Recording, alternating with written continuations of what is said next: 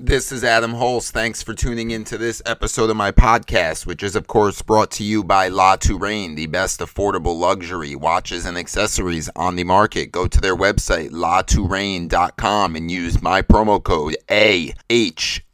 That will get you 10% off your entire order. We are also brought to you by Pick'em Wars, free-to-play contests, real cash prizes. Make sure you check them out. Make your picks. If you get the most right that week, you win real cash at pick'emwars.com. We also have Team Clicks, team branded sunglasses and blue light blockers. They have every team from every professional league. Check them out. Really cool designs. Great stuff there at teamclicks.com. That's clicks with an X. And you can use my promo code, all capital letters, Adam Holst Sports, for all of your best deals and offers. That same promo code, all capital letters, Adam Holst Sports, will also get you your best deals and offers at fanatics.com. They have team branded literally anything you can think of, anything you want with your team's name or logo on it. You can find it at fanatics.com and use my promo code, all capital letters, Adam Holst Sports, to get all of your best deals and offers. Now, before I get into this episode, I'd like to give a shout out to Rave On Sports, the awesome app where we watch games live and follow along and comment on all the action as it's happening. I have been hosting the Dallas Cowboys games on the Rave On Sports app. I was there for almost all of last season. I was there for week 1 of this season, and I will be there again for week 2 when the Cowboys take on the Bengals. So make sure you come join me there. It's a whole lot of fun. You should really check it out if you haven't yet. It's called Rave On Sports, and it can be downloaded on both Apple and Android. And one last thing before I get into this episode of the podcast, I want to invite everybody to join me and come check out. It's called The Trenches. It's available on YouTube. It's presented by Armchair Athletics. It is a fantasy football reality competition. I am taking place in that this season. I am one of the 12 teams that is competing for a large cash prize. So it's a fantasy football league, but with all kinds of unexpected twists and turns. For example, in week 1, in our fantasy football matchup, we had to swap quarterbacks with our opponents, and then also turnovers for week 1 only were worth 10 points each. So again, it's not like your normal fantasy league. There's a lot of unexpected twists and turns. It's a whole lot of fun. Go on YouTube, check it out. It's called The Trenches, and it's presented by Armchair Athletics. I'm also playing for a very special charity on The Trenches. It's called Merlin's Kids. Merlin's Kids rescues dogs and then trains them into service dogs. They pair them individually with children and all people of special needs. So it's kind of a win-win for both sides. It's great for the dogs because they're getting a new home, and it's great for the people because they're getting a service dog. It's called Merlin's Kids.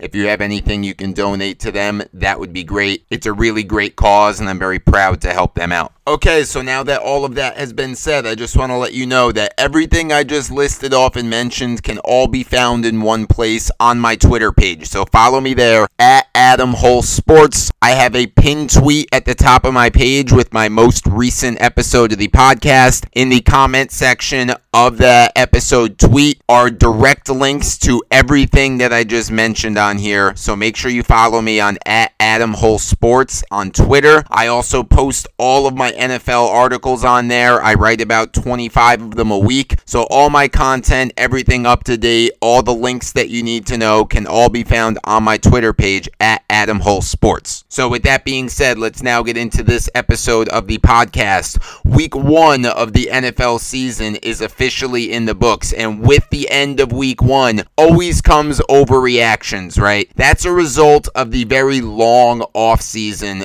for the NFL. We all wait like 7 months to finally get football back. So that's a long time to build up all these expectations and all these predictions and figuring out how you think everything is going to go this season. 7 months is a long time to formulate all that kind of stuff. And then week 1 comes around and not everything goes the way that you thought it was going to go. And that can cause a lot of big changes on your perceptions of teams, perceptions of players. sometimes it can get extreme after week one. Sometimes when your team wins in week one, you feel like this is it. We're going to the Super Bowl this year. This team is awesome. On the other hand, when your team loses in week one, sometimes it feels like, man, I waited 7 months just for another lost season. We're not going to do anything this year. We lost week one. We look terrible, and it's already over after one game. While neither of those two things are true, the overreaction in a good way or a bad way, obviously the whole 17-game season can't be determined in just 1 week, but 1 week can teach us some things about teams, about players. It can definitely tweak my full season-long predictions and my outlook on what I think is going to happen. So I am going to give some of my overreactions, if you will, from week one. Most of them are going to be based off of things that I talked about in last week's episode of the podcast when I made all of my full season-long predictions. I talked about certain players I liked and disliked, what teams I was high on, what teams I was low on. So with some of my overreactions, some of those predictions that I made, I am going to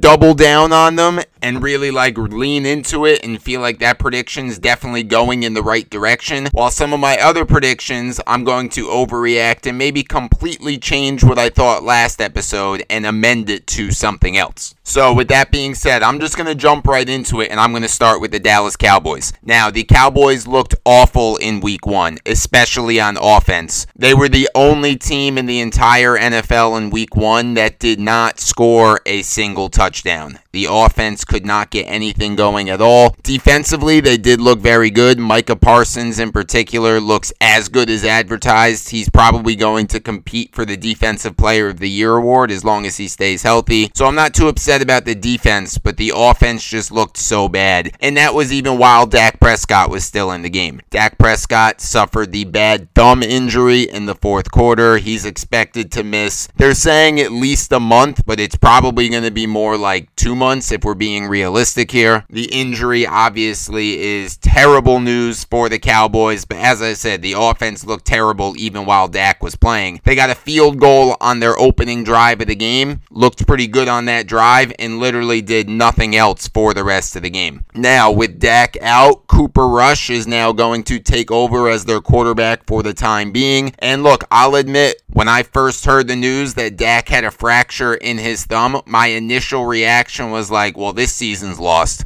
If he's going to be out for a couple months, half the season, however long he's going to be out for, the Cowboys are finished already. That was my initial overreaction. But after giving it some time to think about it and, really look through it and let things settle down and get over the initial aggravation of losing the game and looking so bad, I'm actually going to go the other way with it. And I'm going to overreact a little bit to Cooper Rush. Rather than saying with Cooper Rush starting, the Cowboys have no shot, I'm going to give Cooper Rush a chance. He started 1 game so far in his entire career. It was last season against the Vikings, and he won that game. So Cooper Rush technically is an undefeated starting quarterback. Now, it's only been 1 game, but he has not lost the game as a starting quarterback yet. So I'll go the other way with it, and I'm going to say I'm going to believe in Cooper Rush until he gives me a reason not to believe in him. He filled in 1 game last year. He got the win. I don't know how many games he's going to have to fill in for this year. Again, the Cowboys are being very optimistic, saying Dak could come back in a month. To me, that seems a little unlikely considering it's a broken bone in his thumb on his throwing hands, which is to me, sounds like one of the worst injuries that a quarterback could have. But again, no matter how long Dak is out for, I'm going to say for now, I believe in Cooper Rush. I hope he can manage some wins. Maybe the defense can still step up big time. They looked pretty good against Brady and the Bucs. Maybe they can keep that going. The Cowboys face off against the Bengals this week. I'll be hosting that game on the Ravon Sports app, by the way, so join me there. The Bengals last week had a lot of problems protecting Joe Burrow. They had a hard time last season protecting Burrow. He was sacked a ton. He was hit a ton. That continued in week 1 against the Steelers. So I think the Cowboys defense can get some pressure on Burrow. I think Micah Parsons can have another big game. The Cowboys secondary is going to have their hands full with Jamar Chase and the rest of the receiving core of the Bengals. But if we can get pressure on Burrow like the Steelers did last week, the Steelers came away with the win in that game. The Steelers also intercepted Burrow 4 times. They hit him all game long. So if the Cowboys defense can come up with a similar performance, I give them a chance to upset the Bengals in Dallas. The offense, we got to run the ball efficiently, and Cooper Rush does not have to be spectacular, but he can't make any big mistakes either. So I think we have to go to the old school formula of football. Play great defense, run the ball,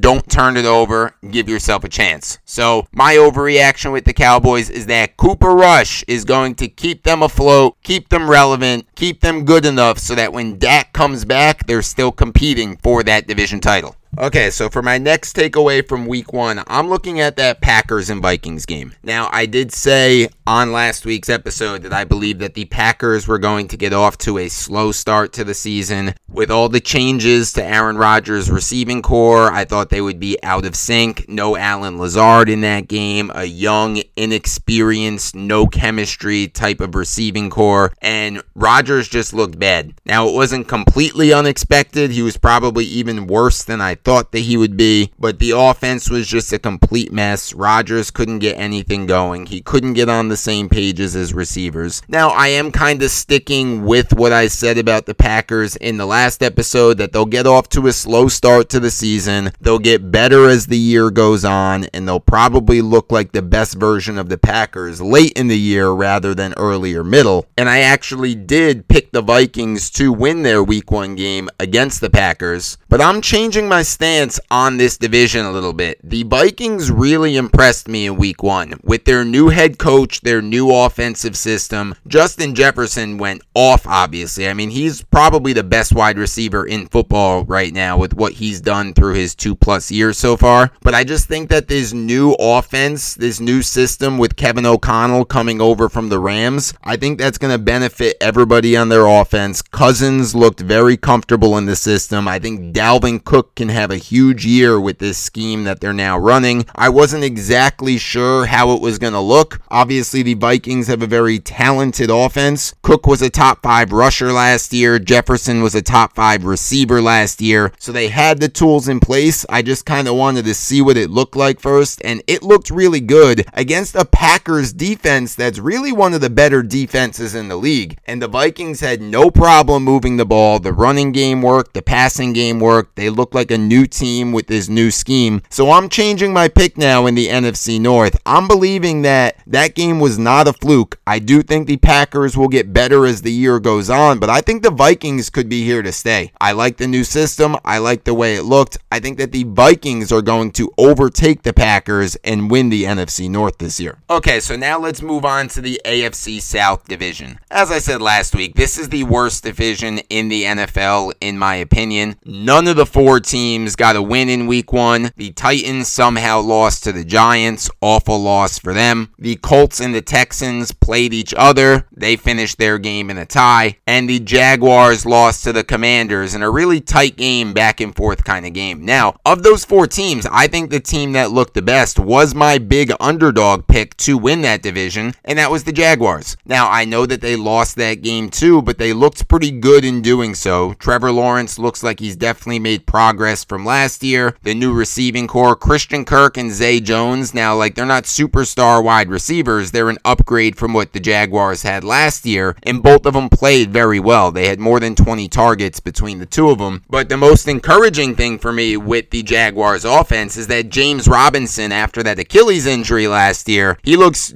himself. He looks fully recovered. He played great in that game. He looks fully back. He actually took over the lead back role from Travis Etienne, which Etienne was expected to be the starter, but Robinson definitely outplayed him and looked like he's going to be the starter moving forward, with Etienne as more of the spellback, receiver, home run threat type of running back. But it looks like Robinson's going to get most of the dirty work in that offense. So again, the Jags didn't look awesome in week 1. They obviously lost the game to the Commanders, who aren't really that good of a team either, but they showed some encouraging signs. And as I explained it last week, I think this this division is very weak, and I think it's winnable for the Jags as long as Trevor Lawrence makes a big step forward and takes progress, which I fully believe that he's going to. I still think he's a special talent, and the head coaching change is just so night and day. Doug Peterson is a Super Bowl winning coach. Urban Meyer was an absolute disaster. I think the Jags are another team that can get better as the year goes on. I think that the Titans and Colts will play a little better the rest of the year than they did in week 1 too, but week 1 showed me that this division can definitely be winnable for the Jaguars. I think it's kind of up in the air. I don't think the Titans are very good. Don't think the Colts are very good. Don't think the Jags are great either, but I think that they can be good enough to win this division. So I'm doubling down on that prediction, and I'm sticking to it, and I'm saying that the Jags are going to win the AFC South. All right, the last team that I want to talk about is the Patriots. The Patriots looked like a disaster in week 1, specifically on offense. They look like they can be one of the worst offenses in the league this year. I mentioned on last week's episode I was concerned about the no offensive coordinator kind of thing. Bill Belichick decided not to name one, and he's kind of doing like this weird offensive coordinator by committee type of deal. Very strange situation, especially for a young developing quarterback like Mac Jones. I think that's going to hurt his development to be hearing a whole bunch of different stuff from a whole bunch of different people rather than, one reliable coach that he can count on as his offensive coordinator. So it didn't surprise me that offense looked so bad. Their defense definitely looked worse than I would have expected it to. The Patriots defense has always been their staple. It's always been solid. Did not look very good in week 1. So I'm not changing my stance on the Patriots. I still think they're bad. I think week 1 proved how bad they can be. But I'm going to go as far to say that the Patriots are going to finish in last place in their division. The Bills, the Jets, and the Dolphins will all finish with a better record than the New England Patriots. And I think that the Patriots might have one of the worst records in the entire AFC conference. Sure, they'll grind out a couple victories when their defense gets it together and their running game and the way that they can play in that way. I just don't see any weapons on the offense. I don't see anything scary. They have no players that are capable of really breaking a game open. And I think this is going to be a very bad season for the Patriots. So give me them finishing last in the AFC East and maybe even last in the entire AFC conference. Okay, so now there's a couple of players that I want to talk about. I mentioned last week about Patrick Mahomes, how there's been much made all offseason about the Chiefs losing Tyreek Hill, and many people were down on the Chiefs coming into this year because of how good that division got during the offseason, and without Tyreek Hill that the Chiefs could take a step backwards and maybe Mahomes would struggle a little bit without his most dangerous weapon. I disagreed with what seems to be the common opinion heading into this year on Mahomes and the Chiefs. I said I thought the Chiefs would be fine. I still picked them to win that division, and I said that I thought that Patrick Mahomes would play with a little bit of a chip on his shoulder and feel like he had something to prove because for whatever reason everybody's doubting him despite the incredible start to his career. I mean, through 4 years as a starter, he's the most accomplished quarterback in NFL history through 4 years. He's already won more than 50 games. He's won a Super Bowl. He's made it to the conference title game all 4 seasons as a starter, won it twice, won an MVP, won a Super Bowl MVP, and I mean, he's done all of that in just 4 years so far. That would be a good resume for any quarterback for their entire career. He's done it in just 4 years. He's just getting started. Yet there were all these doubters. I thought he felt disrespected. I thought he'd play with a chip on his shoulder. After 1 week, he certainly did. He threw 5 touchdown passes. He looked basically flawless. He looked motivated. He looked hungry. So I am going to double down even further on Patrick Mahomes. I already felt like he was going to have a great year. I'll take it one step further. I'm picking Patrick Mahomes to win the MVP this season. I think he's going to be on a mission all season long. He wants to show more so that this is his offense. Sure, he benefited from having Tyreek Hill, but he does not necessarily need Tyreek Hill. Tyreek Hill is a great wide receiver, but Patrick Mahomes is so good of a quarterback that it doesn't really matter all that much what receivers he has on his roster. He will make it work. Andy Reid is the passing game genius, one of the best passing game coaches in NFL history. This is still a match made in heaven with Andy Reid and Patrick Mahomes. I think Andy Reid's creative juices got pumping a little bit more without Tyreek Hill. I think Patrick Mahomes is motivated to prove a point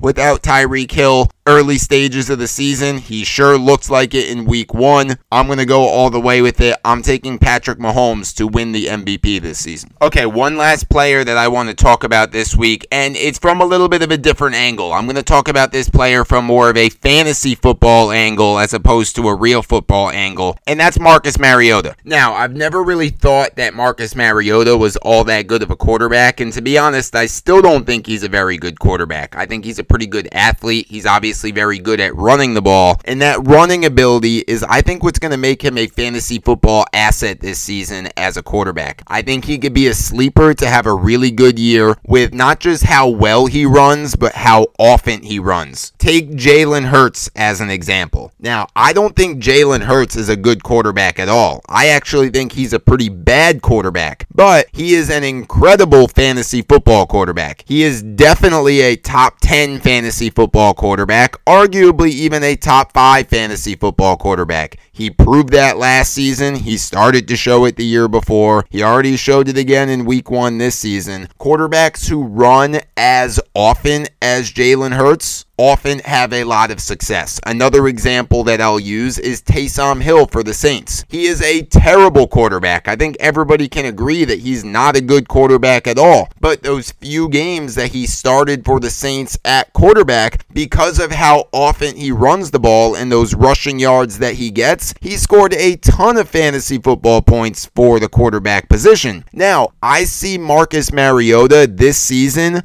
being another example of that type of quarterback. If he can keep that job all season long, if the Falcons aren't completely out of it at some point, which I think they will be out of it at some point, but they may decide later in the year to give a look to Desmond Ridder, the rookie that they drafted in the draft this year. So if that happens at some point later in the year, that can definitely derail Marcus Mariota. But for the time being, while he's the starting quarterback, I think he's a sneaky good play at the quarterback position because of how much value he brings with rushing the ball. Similar to Jalen Hurts on a consistent basis, similar to the flashes that we've seen as Taysom Hill as a guy who fills in. If he's available on the waiver wire of your league, I think he's definitely worth an add and a stash. If you don't feel safe starting him yet, I fully understand that, but I think he is definitely worth having on the roster because of his rushing upside and how many fantasy points that can bring you from quarterback. And then from the DFS, the daily fantasy perspective as well, I think he's a sneaky good play. He is a very cheap option at quarterback that can get a lot of those points with the rushing yards, especially in matchups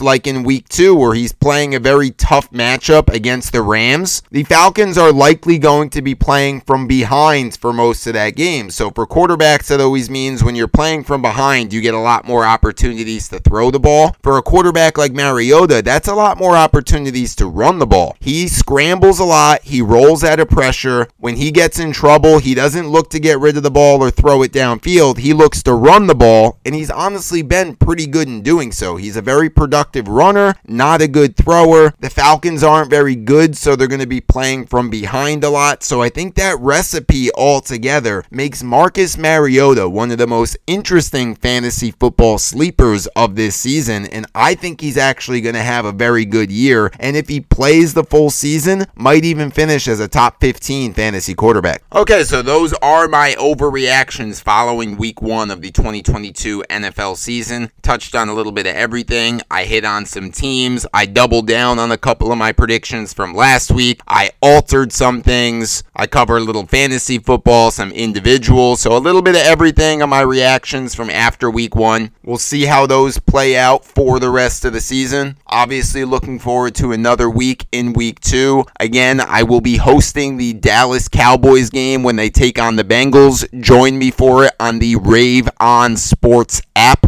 Also, make sure you check out the Trenches presented by Armchair Athletics. Go to YouTube, find them there. They release new content for the show every week, weekly episodes, as well as little side features and whatnot as well. And then I would just like to give one more shout out to all of the sponsors of this show: La Touraine, Pick'em Wars, Team Clicks, and Fanatics. If you have anything to give, please give it to Merlin's Kids, the charity that I'm supporting right now for the Trenches show, and just in general, it's a great cause. All of the sponsors, the links to the charity, to the Trenches, to Rayvon Sports, everything I mentioned in this show can all be found in one place on my Twitter page at Adam Holz Sports. I have direct links for all of those things that I just mentioned, so I hope you follow me there. I hope you come back again next week and join me for another episode of the podcast. Until then, this has been Adam Holz. Thanks for listening.